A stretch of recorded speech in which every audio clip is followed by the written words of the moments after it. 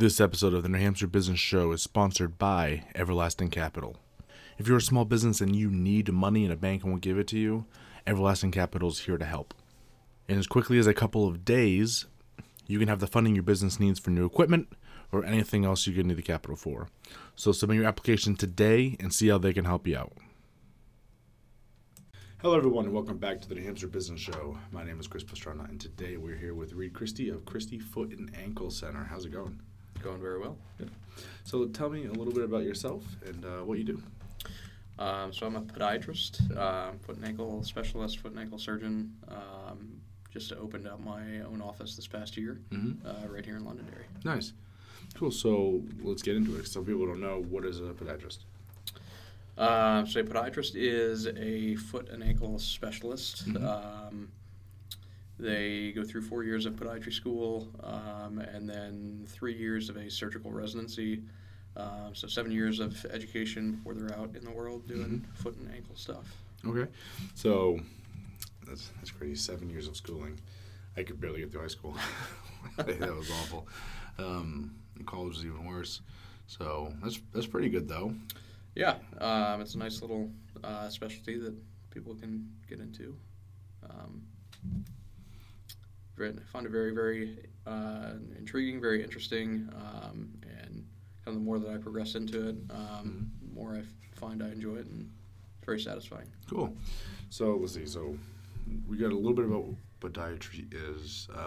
Let's talk about some of the things you would typically see while you're working with a patient. Yep.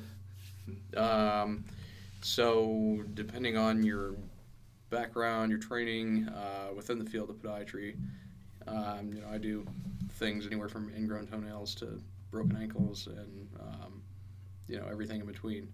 So you can have a lot of variety within the profession, and that's a very appealing aspect. Yeah. You can see a lot of different things throughout your day-to-day. So it's good to mix it up and never really know what's going to walk through the door next. Yeah.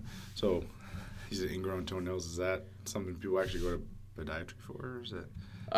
You mean like a patient to come into the... Yeah, absolutely. It's probably a little more common than most people think. And to me, very, very painful, but it's a quick fix, and it's nice to see things that you can, do a very quick fix and have the patient kind of walking out of the office very happy. Yeah, I bet. Because feet is one of those things that can very quickly deteriorate your quality of life. Absolutely. I think more... in our profession, we'll be progressing towards a lot of diabetic management. Healthcare in a whole, diabetes is really turning into almost like an epidemic throughout our country. But lower extremity things related to diabetes is actually on the rise, and I think a lot of that will be falling into our field of podiatry. Yeah. Yep. I can see that because I think one of my uncles is diabetic, and the first thing that started going was the toes. Yep. And because I guess it goes out in probably. Yeah, I mean there can be a whole. I could probably talk your ear off about diabetes and feet, and we won't do that here. So. Yeah. So that's actually segues into a pretty interesting conversation about foot health. Yeah. Because it's probably something people don't consider all that much. But we walk on them and we do a lot with them. Yep. So you want to go a little bit into just basic foot health, if that's something you want to talk about? Sure. Basic foot health. So, yes, there's a section of, you always do preventative care in the realm of diabetes, but for other, the non-diabetic population, the young, healthy, active patients, a lot of it just falls into common sense things. You're wearing correct shoes. Are you doing, the correct things before you go out and exercise? Not going barefoot for various reasons. Stepping on things. I can't tell you all the things that I've pulled out of people's feet from what they've stepped on. But it's a lot of just common sense stuff. Cool. Yeah, because I was in the Army, and that's like the biggest thing is basic training on. They're always talking about foot health. Yep. It's important. We walk everywhere. Very much. So they're constantly nagging us about it too. They're like, from the way you cut your toenails to all that stuff. It's pretty crazy. Yeah. Actually, the way that you cut your toenails is probably one of the most common ways you can get an ingrown toenail. Mm-hmm. So it's a big talking point if someone comes in with an ingrown toenail. I'm always trying to educate on basically how to prevent these things. Yeah. So. All right. Cool. Yeah. So field, I'm pretty familiar because, like I said, I used to spend so much time walking that it's like, okay, another one of these stupid classes. Right. Right. And so I'm trying to think where else to go from there. So foot health is important. Like I said, Mm-hmm. we got that. Diabetes. Yep. What are some ways, what are some symptoms that people should be looking at if they do have an issue that they should go see their primary care and then... Yeah, like sometimes you'll have to go... specialist. Right. Sometimes it's kind of dictated by your insurance. Sometimes you need to go see your primary before you can go see a specialist. But, things are... If they're impeding the way that you want to live your lifestyle, you're having pain every day with certain activities, and obviously you'd want to have these things looked at. Yeah. So, if you're having continued pain with anything, find a podiatrist. Pain's a pretty good point where you're like, yeah, I should look at that. Right, exactly. What was I going to say? So let's jump back to where I should have started from the beginning. Why podiatry? What about that particular field? Because there's a lot of ways you can go, like you were saying. Yeah, there is a lot of variety within the field. With most specialties, when you get into things, you can kind of find yourself, I don't want to negatively use the word pigeonholed, but you kind of find yourself into doing the same things every day.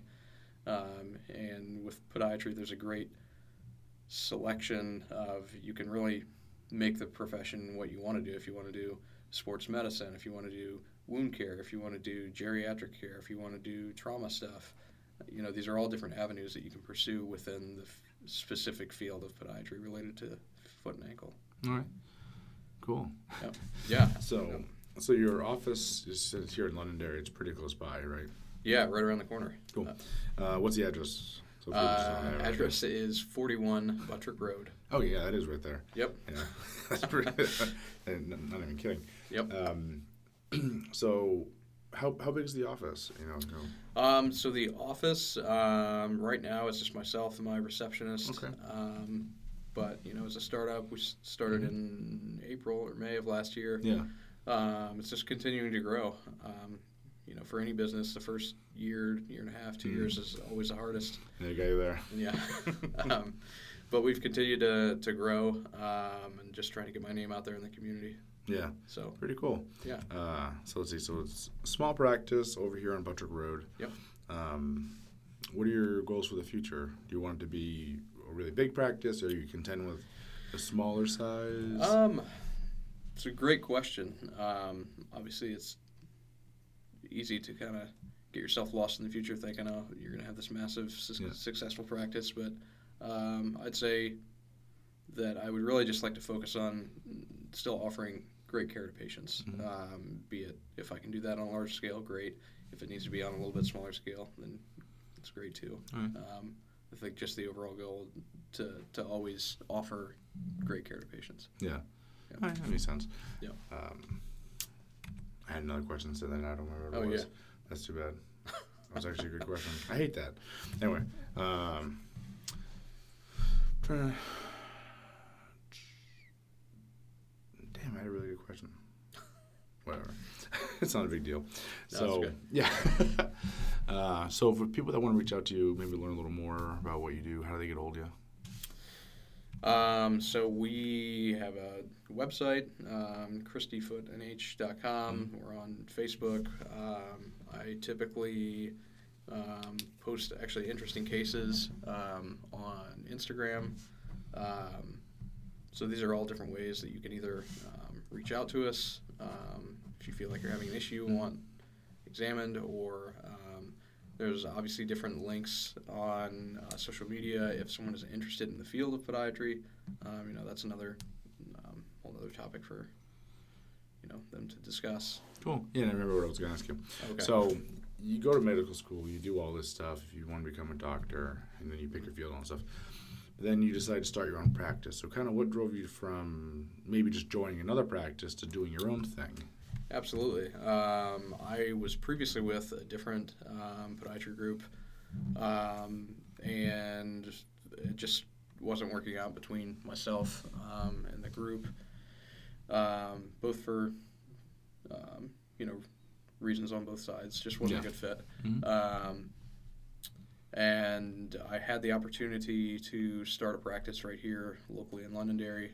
There was a need for it, and it gave me the opportunity to basically kind of do the things that I wanted to do, and kind of treat patients the way that I would like to treat patients. This area of Londonderry and Derry is a very unique area for small medical offices. There's a lot of independent providers. Yeah. So it's a very unique area, but I had the opportunity to do it and just said, let's do it. Cool. So, how do I want to word that?